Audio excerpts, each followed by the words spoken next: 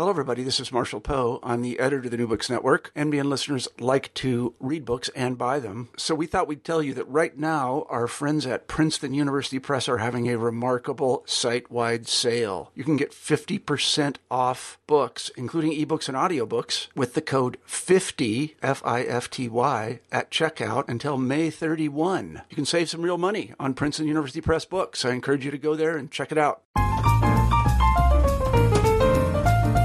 Hello, this is New Books Network. Welcome, and my name is Natalia, and my guest today is Steven Brockman. Today we will be discussing his recent publication, Divided State, Constructing East German Literature, 1945-1959. Good morning, Dr. Brockman. Good morning. Thank you so much for joining us today. It's a pleasure. So before we discuss your publication, do you mind if you tell us just a little bit about yourself, about your teaching interests, research interests? All right, I'm happy to do that. I teach German at Carnegie Mellon University in Pittsburgh, Pennsylvania, and I've been here for about 24 years now. And I'm a Germanist, so what I do is what I work on is 20th century German literature, culture, film, and that sort of thing. And one of the things that makes me a little bit unusual among American-born Germanists is that I actually spent a year in the mid-1980s living and studying in the German Democratic Republic. That was the former East Germany, the socialist Germany. And that was an experience that not a whole lot of American Germanists actually had. So that's one of the things that that happened to me that did not happen to a lot of other American Germanists. I noticed that you have a number of works that discuss German culture, German literature, and would you tell us a little bit about those research interests, and in particular about your interest in German identity? Before we discuss your recent publication, Divided State, Constructing East German Literature. Well, one of the reasons why I got interested in Germany in the first place is that it was a divided state at the time that I was going through college and then graduate school in the 1970s and the 1980s. And I think divided states are kind of interesting. There aren't all that many divided states in the world. And it was also a nation that obviously had to deal with some of the most difficult historical problems of the 20th century, so World War I, World War II, the Holocaust, and then the division of Germany. And all of that got me kind of interested in the question of German identity and how do contemporary Germans view their identity. And so, yeah, the question of German identity and the way that culture has an impact on questions of German identity has been at the center of everything that I've written, basically, from my very first book up to the most recent one. So what do you find particularly specific about divided states? Since you mentioned that you visited Germany when it was a divided state, what was your impression of that divided state back then? Well, at the time, when I first went over to East Germany for the very first time, I was an undergraduate still. I was living in West Germany, down in the southwest of Germany, in a little town called Freiburg, which is kind of the capital of the Black Forest. And we did a trip in the winter to Berlin, mostly West Berlin, which at that time was an island. Kind of West Berlin was an island in the middle of East Germany. But then we also made a little trip into East Berlin, and that was my very first experience, actually, with East Germany.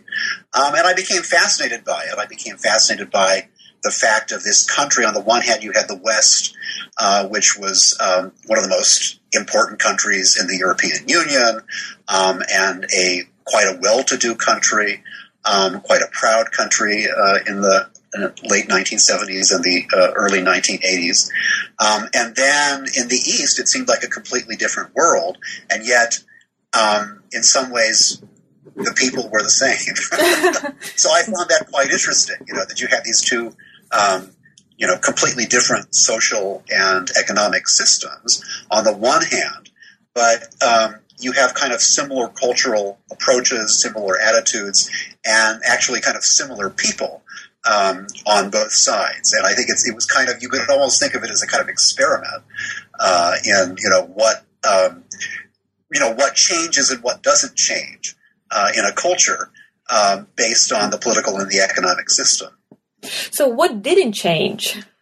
Well, I think some things remained pretty much the same. I mean, one of the things, for instance, I think is this kind of veneration for the German traditional culture. So you think of the German classicism, you think of people like Goethe and Schiller, and this veneration, or, you can think of music too, right? You can think of Beethoven and Bach and all that sort of thing. And the veneration for that was very strong in the West. I mean, the most important West German cultural institute was and is the Goethe Institute. But it was also very, very strong in the East. In fact, in the East, it was almost stronger even than it was in the West, partly because Weimar was in the East, which was the city where Goethe and Schiller lived, and for a couple of other reasons, which we can get into later, maybe. So, I would say that the veneration of German culture, of traditional German culture, was one of the top things, but also a kind of just basic cultural attitudes and approaches remained the same. The other thing that fascinated me when I then went to East Germany to spend a year there, in 1985 and 1986, is that when I decided to do that, and I was sort of visiting some friends in West Germany just before I did that, I remember one of my West German friends urging me to go visit her when I got back to Germany. And I said, well, I'm actually not going to be leaving Germany. I'm going to be in Germany the whole time. But I'll just be in East Germany. I won't be in West Germany. I'm going to be in East Germany. And that kind of was an interesting concept for her, because she was kind of thinking of East Germany as not German, but of course I was thinking of it as German. And I think for her generation, she was about the same age as me. For her generation of West Germans, it was a little bit difficult to think of East Germany as actually part of Germany too. I think that's changed a little bit since then, but and older people, that wasn't the case. I think they always saw it as part of Germany. So what was their impression about that country? So if it wasn't a part of Germany, then a part of what? Or it just stood by itself? I think it kind of stood by itself. They would have seen it as part of the East Bloc, as part of the Russian or the Soviet sphere of influence. And they would have, I think they would have at some level intellectually recognized that it was German, but they were so used to thinking of West Germany as Germany, right? that East Germany actually kind of, almost kind of got written off of the map, I think. The same wasn't true on the other side. I mean, in the East, everybody was very much aware of the West, and they would never have thought of speaking of East Germany as the only Germany. So, yeah. Well, I would assume that you visited Germany after the unification, so to speak. Yes. And did things change? In the East, you mean? Both, East and West. Yeah, absolutely. I mean, certainly things in the East have changed radically, right? I mean, like I say, I lived in the East. I lived in Leipzig, which was the biggest, most important city in the East aside from East Berlin. And it's the most important city in Saxony, together with Dresden. So I lived there in 1985 and 1986, and the city was completely run down. It was, I mean, you can say a lot of things about the socialist system, but one thing that happened in the cities, and in particular in Leipzig, was that there was no investment in the infrastructure of the buildings, and so it had all these beautiful old buildings that were simply kind of falling down and collapsing and going to rot and ruin. There was soot everywhere. There was smoke everywhere. It was actually, in the winter, difficult to breathe sometimes because they heated with very dirty brown coal. So, there was, just really, really a lot of pollution. And that's completely changed. So when you go back to Leipzig now, I was there a couple of years ago on a Fulbright in the autumn of 2014. And, the city is new and it's clean. Everything looks, spick and span. All these old buildings that were falling down, in the 1980s, they've been renovated. It's actually kind of she. It's been gentrified. Mm-hmm. And that brings its own problems. But in terms, if you have enough money, to live there, it's actually very pleasant and it's nice. Just the sort of the way of living there has completely changed. The city looks completely different, and I have to say it looks a lot better now than it did back then. Was the sense of division still there? The sense of division between the East and the West? Right. Yes and no, I would say. It's over 2 decades now since unification, and I think my sense is that for young people, so that is people who are, teenagers or in their 20s, or maybe even into their 30s, there's not as much of a distinction right now between East Germans and West Germans. I think my sense is that for young people, everybody sees themselves primarily as a German, and then only secondarily, there may then be some identity of, yes, I'm an East German, or yes, I'm a West German. For older people, I think there still is very much this sense of, I'm an Ossi, I'm an East German, So I think, for people my age, and even some people who are a little bit younger than me or older than me, there is still this sense of kind of division. And I think that's probably going to be there, as long as they're alive, probably. Yeah. So this is a fascinating insight. And talking about your publication, The Writer's State, would you tell us a little bit about this project? You somewhere state, in East Germany, literature was never just literature. It was always also about collective identity and the path toward a better future, however imaginary or elusive that future may have been. So I think even the title of your publication gives some idea of the intersection of the political and the aesthetic. So would you tell us a little bit about this approach to discuss literature in these complicated terms and in these complicated contexts, I would say? Yeah. Well, my impetus for writing this book kind of goes back to the time that I spent as a graduate student in East Germany back in the 1980s. So it goes back to the period that we were really just discussing. When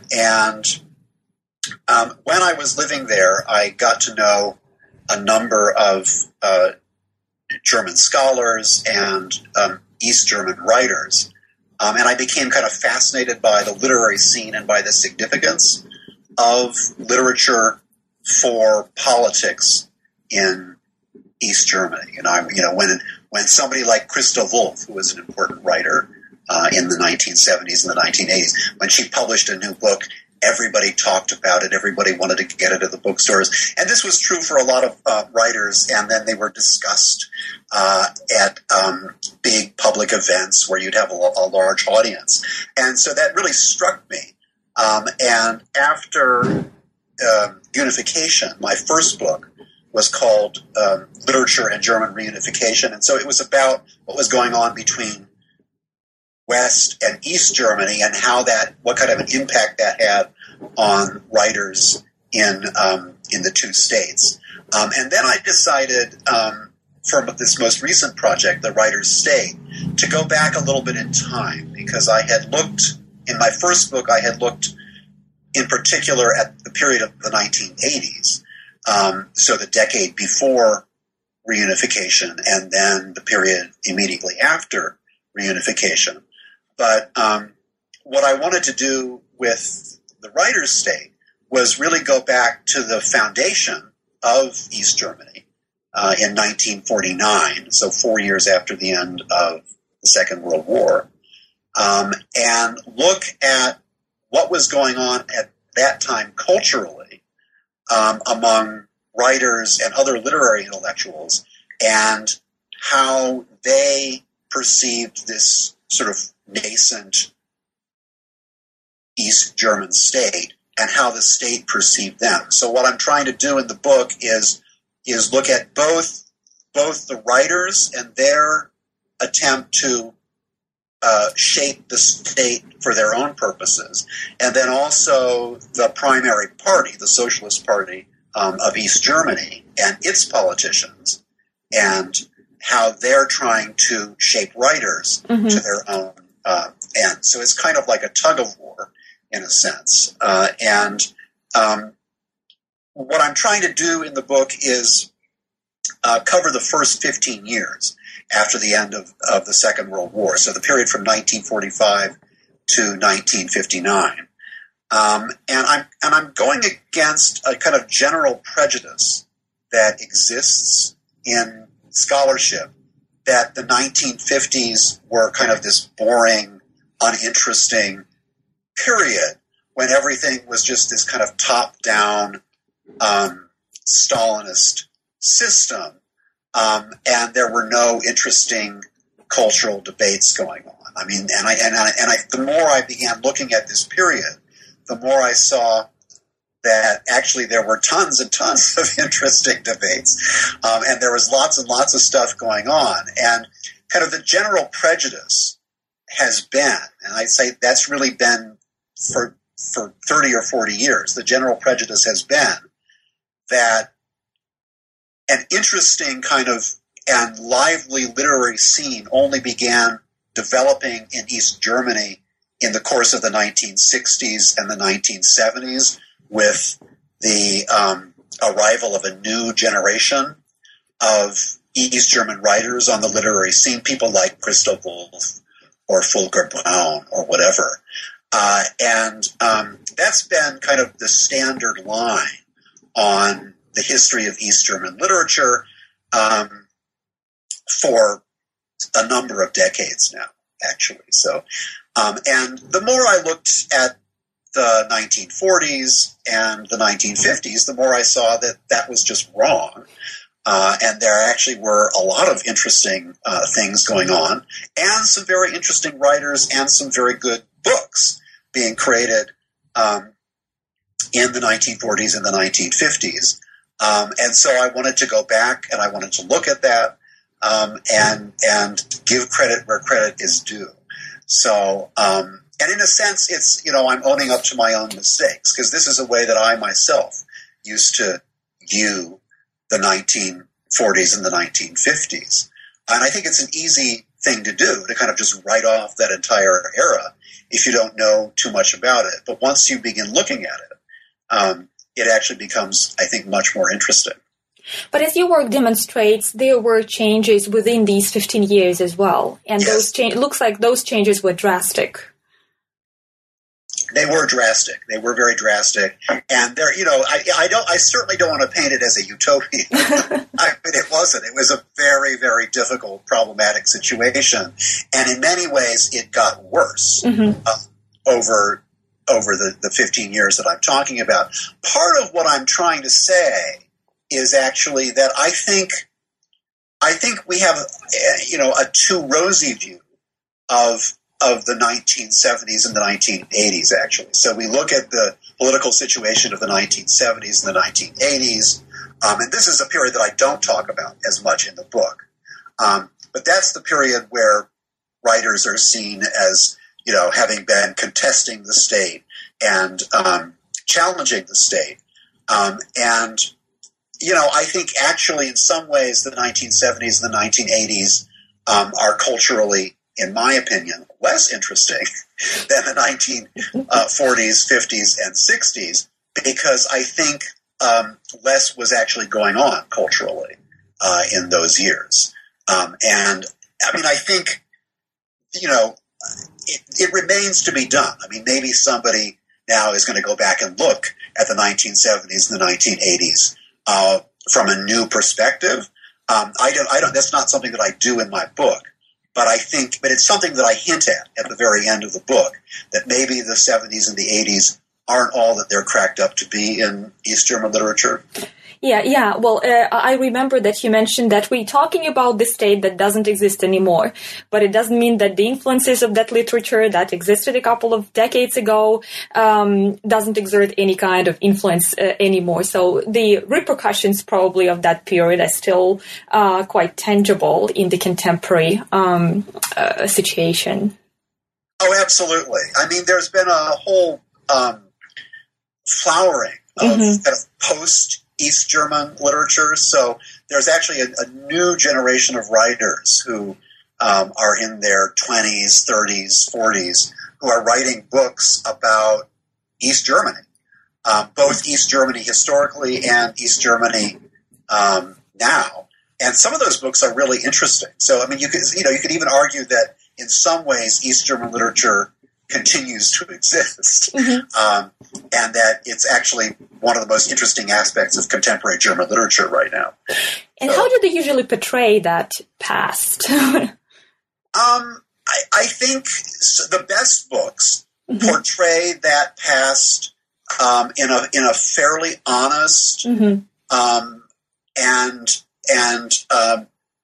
historically accurate way. I mean, I think some of these works are actually doing a pretty good job of getting at historical truths that couldn't be addressed as accurately or as unproblematically prior to the end of East Germany. I mean, until the end of East Germany, there was actually censorship. So, a book that tried to look at the past in an accurate and truthful way might have had trouble getting published. So whereas after 1989, obviously, that's no longer a problem. So since the writers are writing about that period right now, it's a kind of a signal or a kind of a evidence that they do recognize that kind of literature and that kind of history as part of their contemporary identity. Yes. Yeah, I think for a lot of them that's true. Yeah. So, talking about that period when you that you discuss in your publication, you mentioned in our conversation, and also you mentioned that in your book, that there was some collaboration between writers and officials and functionaries. So, what writers were collaborating with the officials? And I'm sure that there were writers that were not collaborating with the officials. How did this collaboration work? What were the expectations for the writers to create new nation or to contribute to the creation of the new nation? Yeah. Well, I would make a distinction between writers who were members of the party and writers who were not members of the party. So, to take an example of the very first, so writers who were not members of the party, Bertolt Brecht would be the primary example and the most important writer that I talk about in the book. So Bertolt Brecht was always sympathetic to socialism. He was called by one of his friends a Bolshevik without a party identification. Okay, so he didn't have a party book, but he was kind of intellectually and in his emotional sympathies, he was a Bolshevik. And why did he not want to become a member of the party? He didn't want to become a member of the party because he always wanted to preserve his independence as a writer and as a playwright. And so Bertolt Brecht came to East Germany in 1949, actually before the foundation of the state. And one of my early chapters deals with the performance of his play, Mother Courage and Her Children, which premiered in January of 1949 in Berlin, and the debates surrounding Bertolt Brecht. And so Bertolt Brecht is the best example of a writer who always sought ferociously to maintain his independence artistically while still supporting the state as a socialist project. So he believed in the socialist project for a number of reasons, but he wanted to maintain his independence as an artist, and there was always this tug of war between Brecht on the one hand and party officials on the other, and that went on really until Brecht's death in 1956. And I kind of follow the strands of Brecht and his situation in the GDR from 1949 to 1956. So that's kind of one class of writers. And Brecht was the most important, but he was by no means the only writer who was not a member of the party. There were others as well.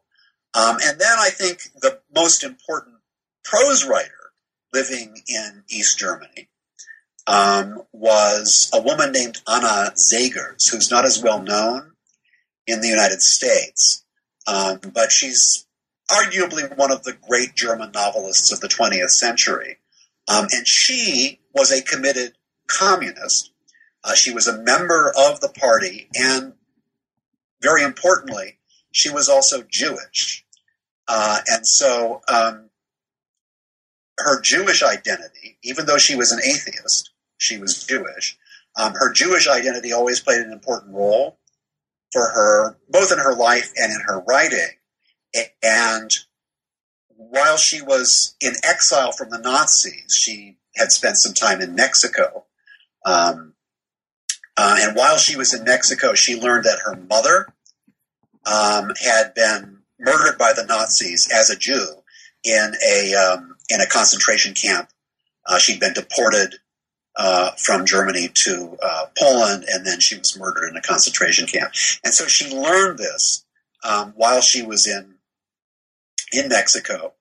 And what happened, what the Nazis did to the Jews, not only to the Jews, but also to many of her communist comrades, had a major impact on her. And so when she came back to the eastern part of Germany, that was in 1947, a couple years before Brecht, she was determined to use literature as a means of coming to terms with the Nazi past.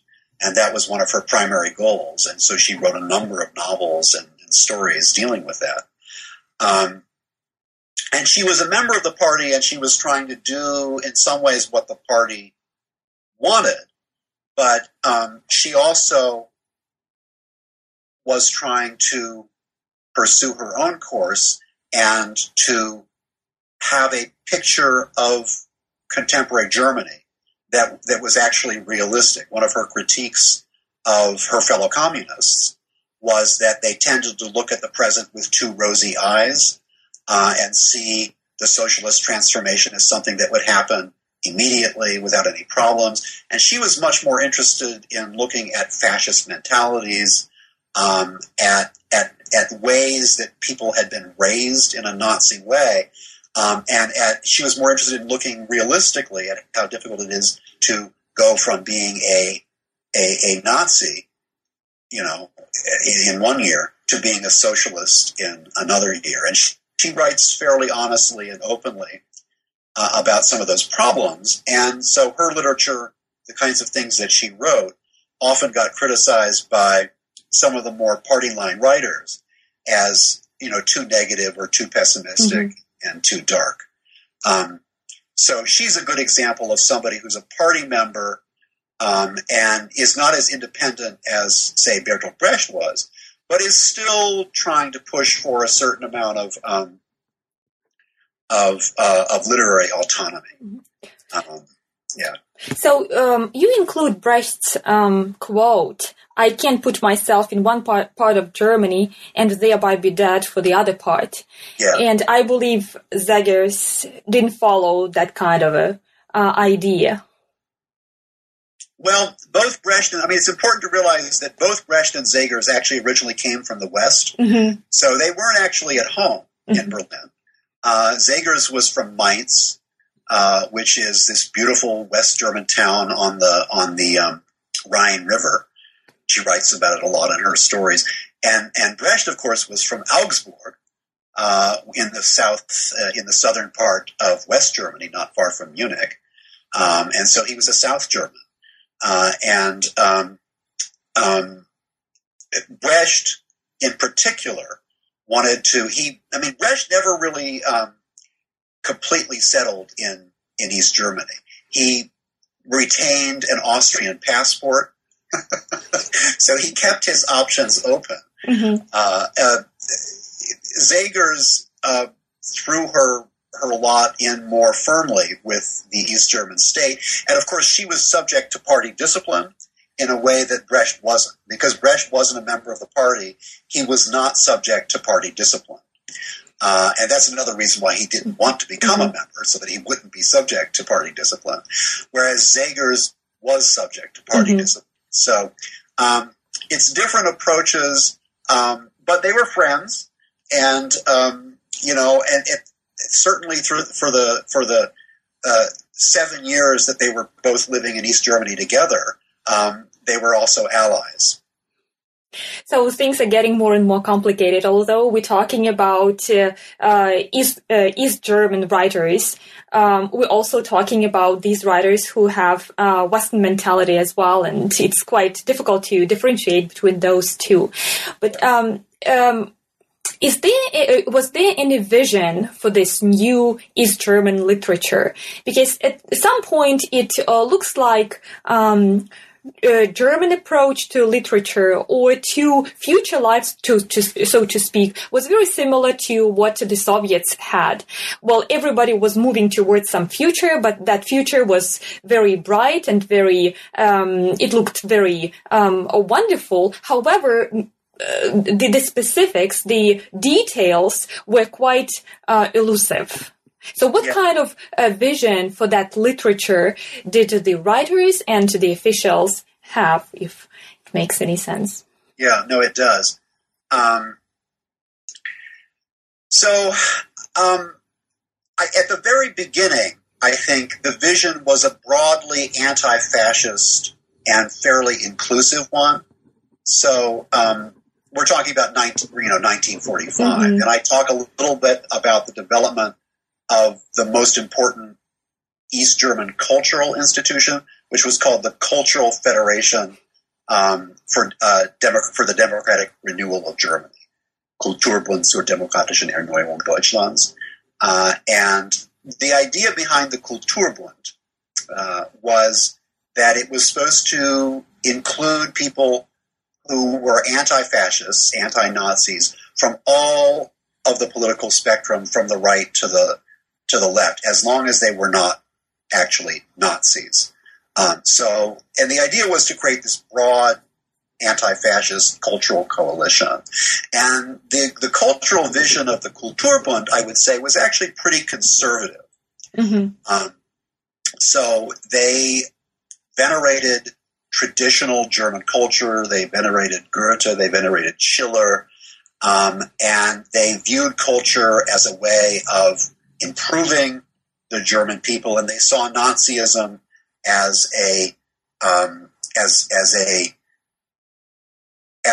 intentional attempt to leave the tradition of German culture behind. So they saw it as a violation of the traditions of German culture.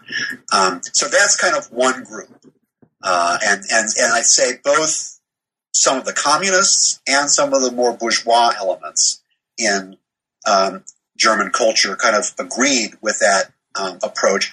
By the way, I think the 1930s and 1940s and 1950s in the Soviet Union also witnessed a fair amount of kind of veneration of classicism. So this was something that actually kind of more conservative Germans and the Soviet occupiers could agree on.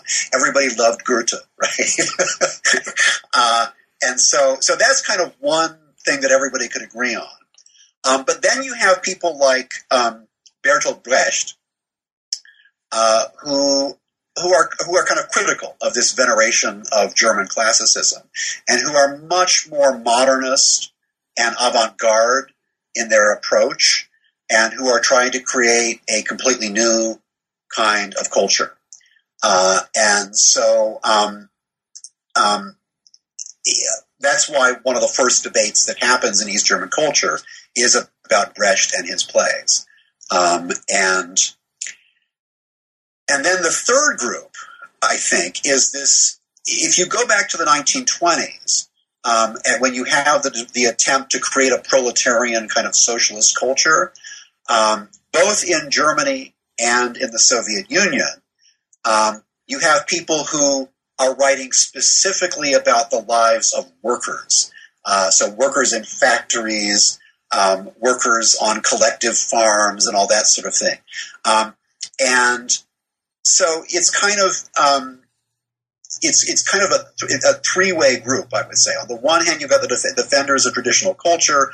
On the other hand, you've got the people like Brecht who are arguing for a completely new and radical avant-garde culture. And then you've got this third group that kind of doesn't sit very easily with either one, which is kind of proletarian culture. I would say that proletarian culture, which had been, which Stalin himself and some of Stalin's henchmen had actually kind of crushed in favor of a more classicist approach in the 1930s, that the kind of proletarian culture approach remains strangely alive in East Germany, because some of the most important East German writers, the ones with the most power, actually supported it, and their approach to proletarian culture went all the way back to the 1920s. I'm thinking of somebody like Willy Bredel, who is a writer who's completely forgotten now, but he was already writing these proletarian novels and reports in the 1920s and the early 1930s, and then he became one of the most important East German writers in the 1950s. So it's a kind of an uneasy coalition of different people who are trying to create East German culture, and there are kind of struggles among all of these groups throughout the period that I'm talking about. Yeah, you extensively discussed the Soviets' presence in Germany, and I'm wondering how strong was their interference with the German cultural affairs? Because it sounds like, well, it was quite tangible and quite visible. Yes, it was quite tangible and quite visible. I would say that the Soviet interference in cultural affairs was particularly strong in the first 4 or 5 years after the end of the war. So, of course, in 1945, East Germany is basically simply the Soviet-occupied territory of Germany. That's all it is. There is no East German state. It's simply the Soviet occupation. And that occupation basically continues. The Soviet occupation continues until the creation of the state, and even long after the creation of the state. Essentially, it continues until the end of the state in 1989 and 1990. After the state itself is formed, so we're talking 1949, 1950, there's a little bit less Soviet interference, but certainly in the first 4 years, between 1945 and 1949, there's pretty strong Soviet interference, but not just interference. There's also very powerful Soviet help. The Soviets actually try and succeed to get cultural life going fairly quickly after the end of the war. It's actually amazing how quickly cultural life begins again. And one of the reasons why it begins again is that the Soviets see it as very important, you know. So it's not all negative. I mean, the Soviet approach to culture in East Germany, a lot of it is negative, but some of it is positive. And when you look at some of the memoirs that German writers write then in the 1960s and the 1970s, they remember some of these Soviet cultural officers very fondly. Some of them were trained Germanists. They spoke the language beautifully. and had a real appreciation and understanding for German culture. So it's not all negative and it's not all bad. And of course, there are struggles among the Soviet experts themselves. So they're not all on the same page. Mm-hmm. So I believe this approach to literature as something and culture as something that can be constructed is very interesting, because it brings forth the question about art, what is art and what's the role of art and what's the function of art. And I believe that you discussed the transformative nature of art in terms of Zegers' works and Brecht's works as well. And there is one quote by, I believe, Emmerich, about the function of early GDR literature, that its function was to continue writing the official socialist discourse via aesthetic means to decorate it and make it more attractive for the people to affirm it. So obviously there is this, that people are targets for the writers and for the officials, and somehow they are supposed to be reshaped and remodeled according to some idea. Yes. Yeah, there was this idea of the new man, the new socialist man, right? And that's a Soviet idea. It's also a German idea. So the idea is that you have to take the old man and recreate the new man. There's also a famous quote from Stalin that writers are the engineers of the human soul, right?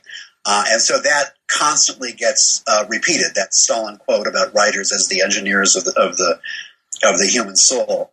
And what also is very important here, of course, is that both the East German writers and the Socialist Party and, of course, the Russians who are there know perfectly well that they're surrounded by former Nazis, right?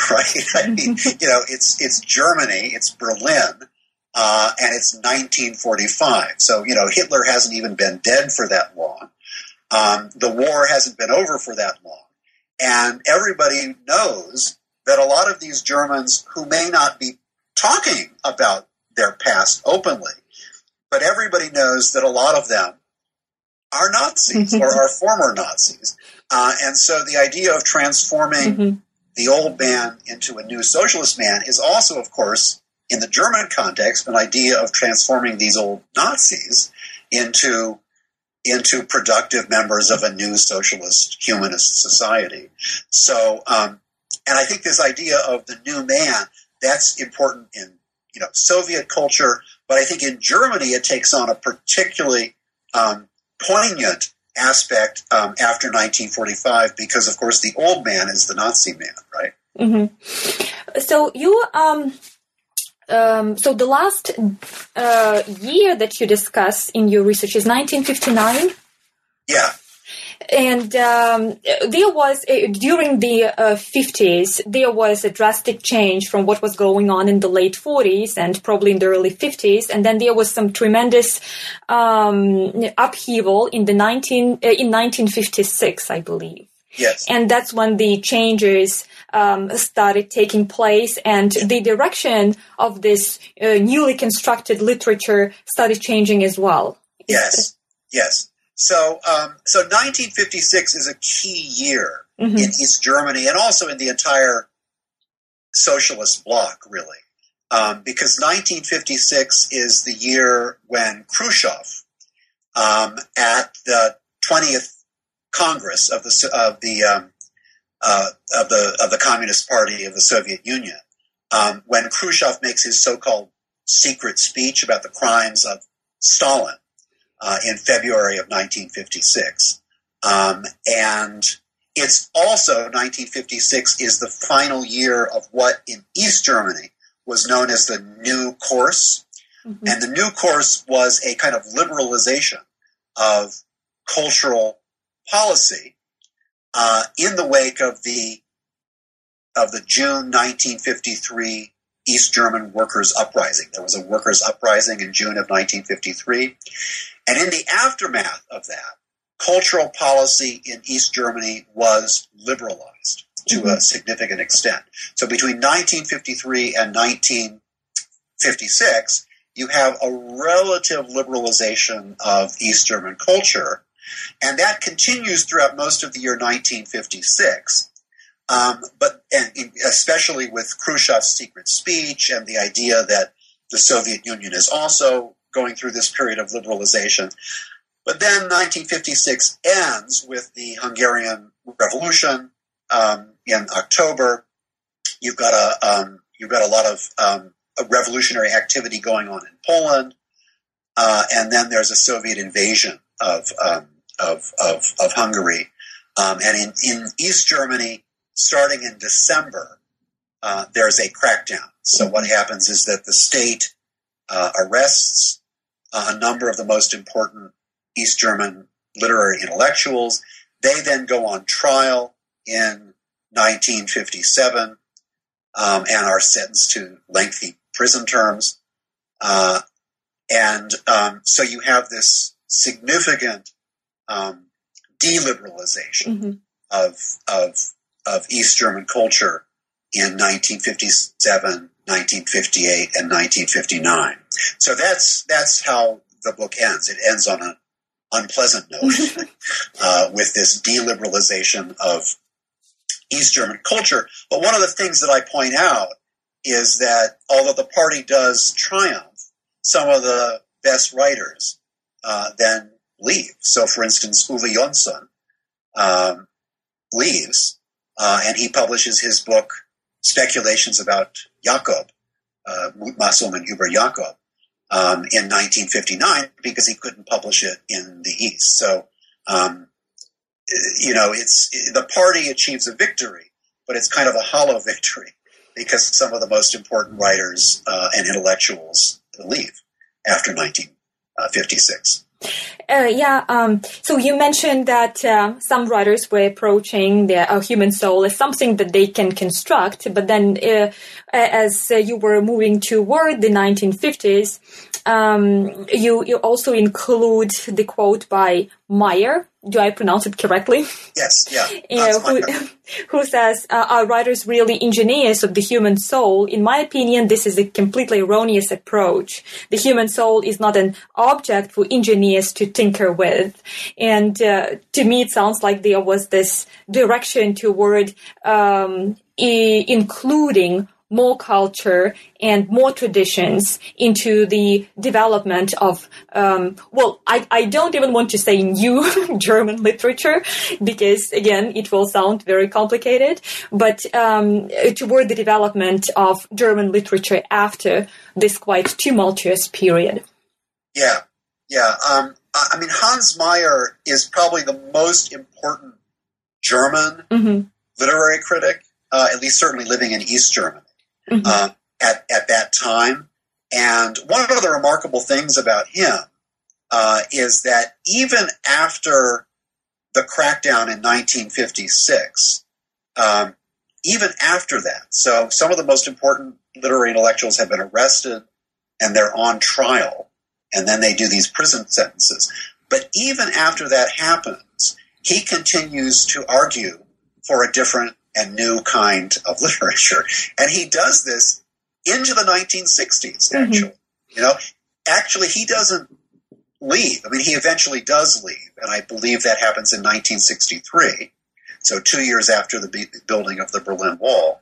He doesn't actually leave until there's a campaign against him in the university press in Leipzig, and this campaign happens because he's written a positive article in a book about Bulgakov's Master and Margarita. So he writes this positive article about that book, and then there's a major campaign against him, and in the end he finally leaves.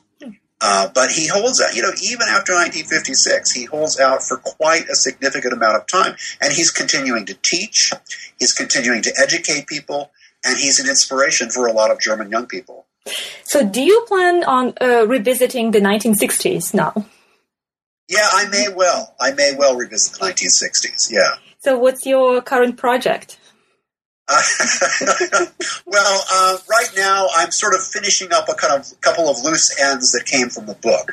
So, for instance, I just finished writing an article about the 1956 Congress of the East German Writers Union. I touch on this briefly in the book in January of 1956. So this is several weeks before Khrushchev's secret speech. There's actually a meeting of the East German Writers Union in Berlin. So I just finished writing an article about that.